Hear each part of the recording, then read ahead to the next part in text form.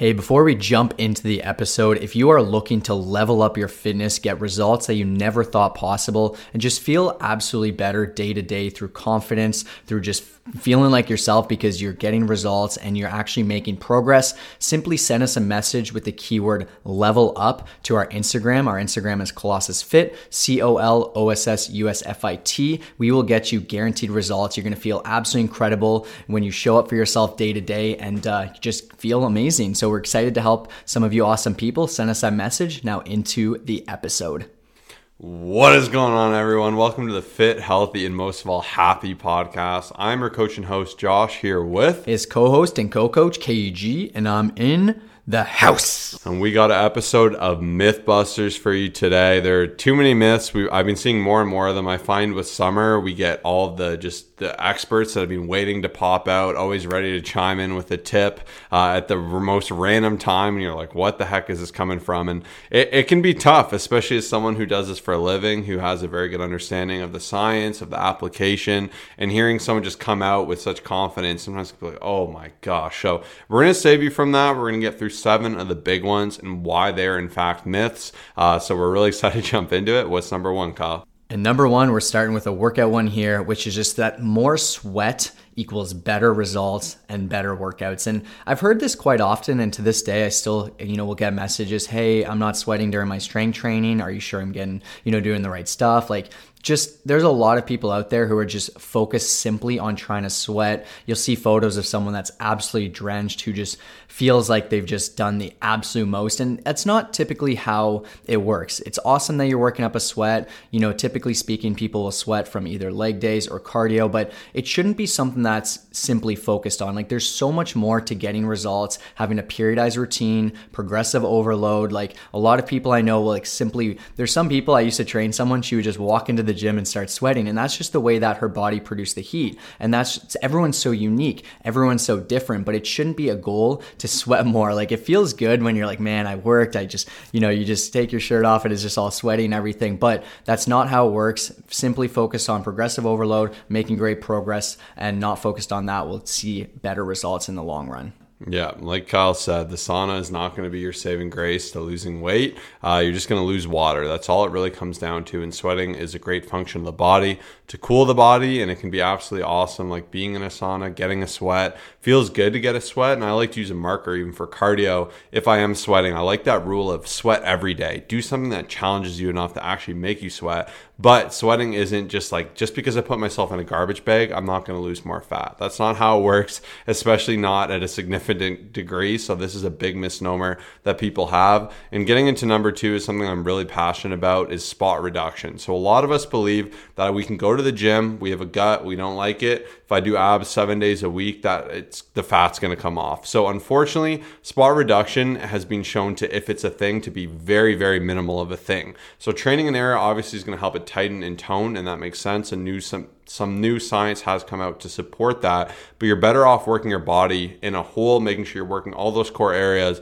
And if you want to lose fat in a specific area, in particular the stomach, I know a lot of people, it's their arms, you'll do well to train that area, train it intelligently, not constantly. So you don't need to be training it 7 times a week, and instead focus on being in a deficit, losing fat overall. And we all lose fat at different times in different areas.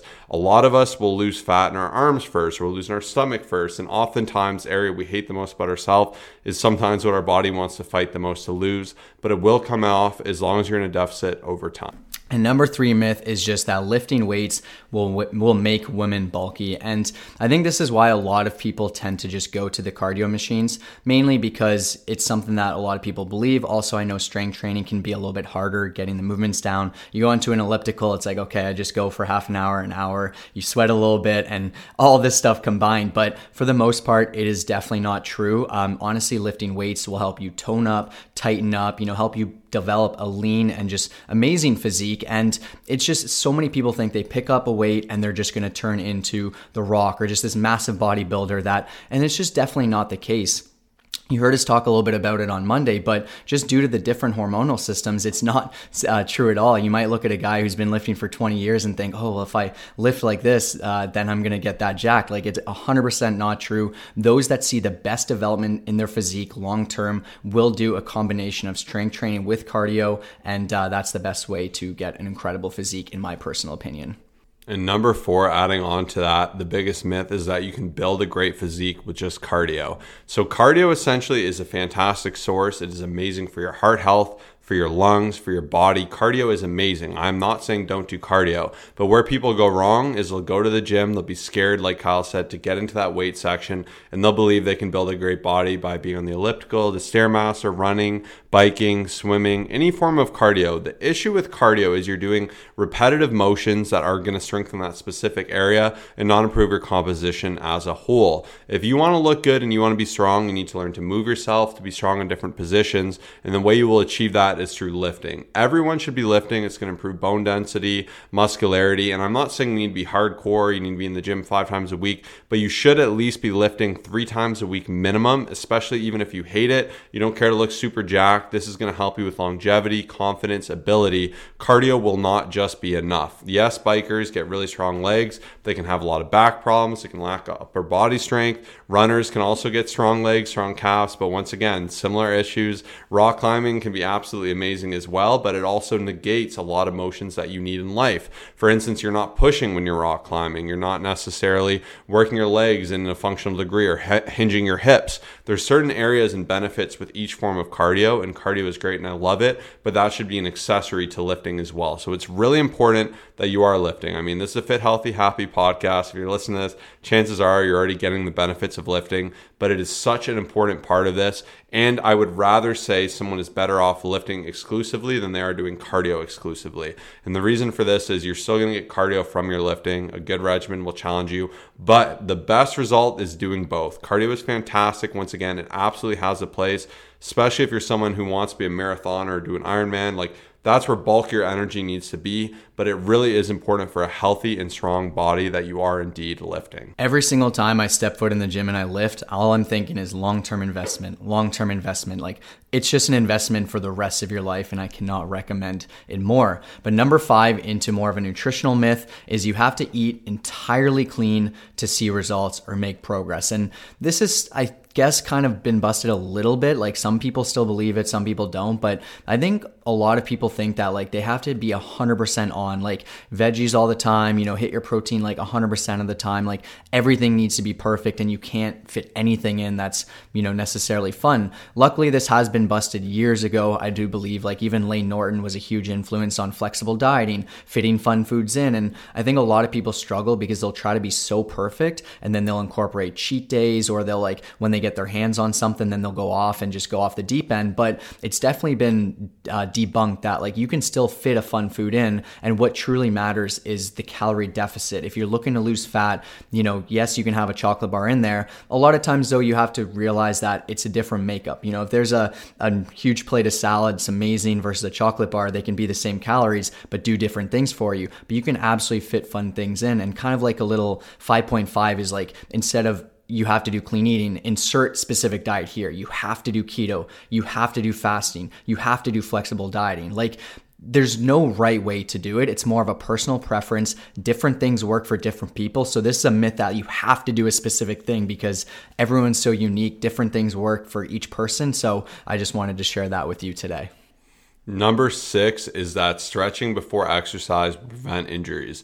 It's 2023. I still see people coming in, touching their toes for 30 seconds, doing the arm across the chest, like the typical what we learn in gym class type of stretches. And stretching is amazing. Stretching has its place. But if you think of an elastic, if I have like a little elastic band and I stretch it super long, and we've all probably done it, and it becomes really weak and frail, it's a lot more likely to snap and it becomes riskier. And this is the same with muscles. So muscles, when they're cold, they're tighter, they're locked locked up, and when we actually pull a muscle, that's why it freaks out and tights up, because it doesn't want to be hyperextended to where it can be ripped, pulled, or injured. And it's the same with stretching. So you might say, okay, well, why is this bad? So if you're lengthening it, you're putting in this position where it actually isn't as tight and it isn't as elastic to be strong and safe in that position. But what you do want to do is have blood flow and work it within its motion. So we're not looking to do static stretching, we're looking to do dynamic stretching. So instead, you could do something like kicking your legs, walking on a treadmill, doing the movement you're about to do with no weight and priming that motion, working in that motion in a full range of motion, getting blood flow. These are all things that are going to benefit you and serve you really well. An amazing example of this is they took sprinters and they had 3 groups. One group that did no stretching, just did nothing, one that did static stretching, and one that did like ballistic or dynamic stretching. And out of the 3, which one did the worst? You would assume the one that did nothing. That is not true. It was the runners that did the static stretching for the reasons I just highlighted, and that's where it has its shortcomings. So you can actually be doing yourself a net negative, but what you should be doing is allowing yourself to be able to move in these full movement patterns by stretching after your workout, stretching at night. You can stretch as much as you want, just try not to do it right before your training. Instead, go ahead, and of course the group that did the best, going back to what I said, was the one that did the dynamic stretching, and then the middle group was the one that did nothing, and then last was the static. So it's important you make sure you're doing the right stretching for the right thing you're about to do. And in general, I just find getting loose, kicking around, doing some band work, just getting your body going is such an effective metric, as well as actually doing motions that are going to help you. And sometimes too, even for bench press, you think, okay, I need to only warm up my chest. That's not true at all. If you're doing good bench press, you should be having leg drive, you should be loose, limber. Your back should be in a good position where it's primed to actually be able to push through and drive in the bench. And that's why sometimes I'll do some pull-ups. So that's where we're going to go ahead and get the benefit of it. So that's where it gets a little bit dynamic, but that's how you can see better results by doing the right form of stretching for your exercises. Very well said. Man, it was hard just picking 7 of these because there are a million different myths. We'll probably have to expand on it in another coming week. But yeah, last but not least, a nutritional one, something that's been around for years, and I still hear it to this day. You can't have carbs after insert made up time. So I said this because I've heard 5 p.m., 6 p.m., 7 p.m., 8 p.m., 9 p.m. I've heard it all. And a lot of people believe this because they thought that your metabolism essentially just stops when you sleep, but that's just not the case. Yes, it's not, moving as quickly as when you're awake, but you're still burning calories no matter what. So the only reason I would recommend people not eating, well, there's 2 reasons I'd recommend not eating at a certain time, mainly because a lot of times our willpower is drained and we end up choosing not as healthier things. Let's say if it's 9 p.m., you're watching a show, you're typically not going to grab something entirely healthy. And number 2 is that it's better for your sleep if you don't eat like right beforehand, just in terms of your body having to digest. But there's nothing necessarily wrong, like in terms of just like gaining weight. A lot of people think that, and I've heard it over and over again. If you eat carbs before bed, you're going to gain fat, you're going to gain weight. And another thing is if you're out of your calorie deficit, let's say if you're at 2,000 calories to burn fat and you end up eating a ton of food that's not allocated, that's just not in your calorie range before bed, yes, you will unfortunately gain fat over time because you're going to be out of a calorie deficit and into a calorie surplus. So there's all these little things to consider, but not necessarily having something before will make you gain weight, and it's definitely something to consider for sure. Thank you so much for tuning in. There are 7 myths that you've likely heard. Maybe you've done yourself, or if someone actually is doing them, you can guide them as to why it's not wisest to do it. So just a good reminder for that. And there's tons, and we have done myth busting episodes before. So if you want more of this content with different types of myths, definitely be sure to check out some of the older episodes. But thank you so much for tuning in today. We will see you in the next episode. Peace out.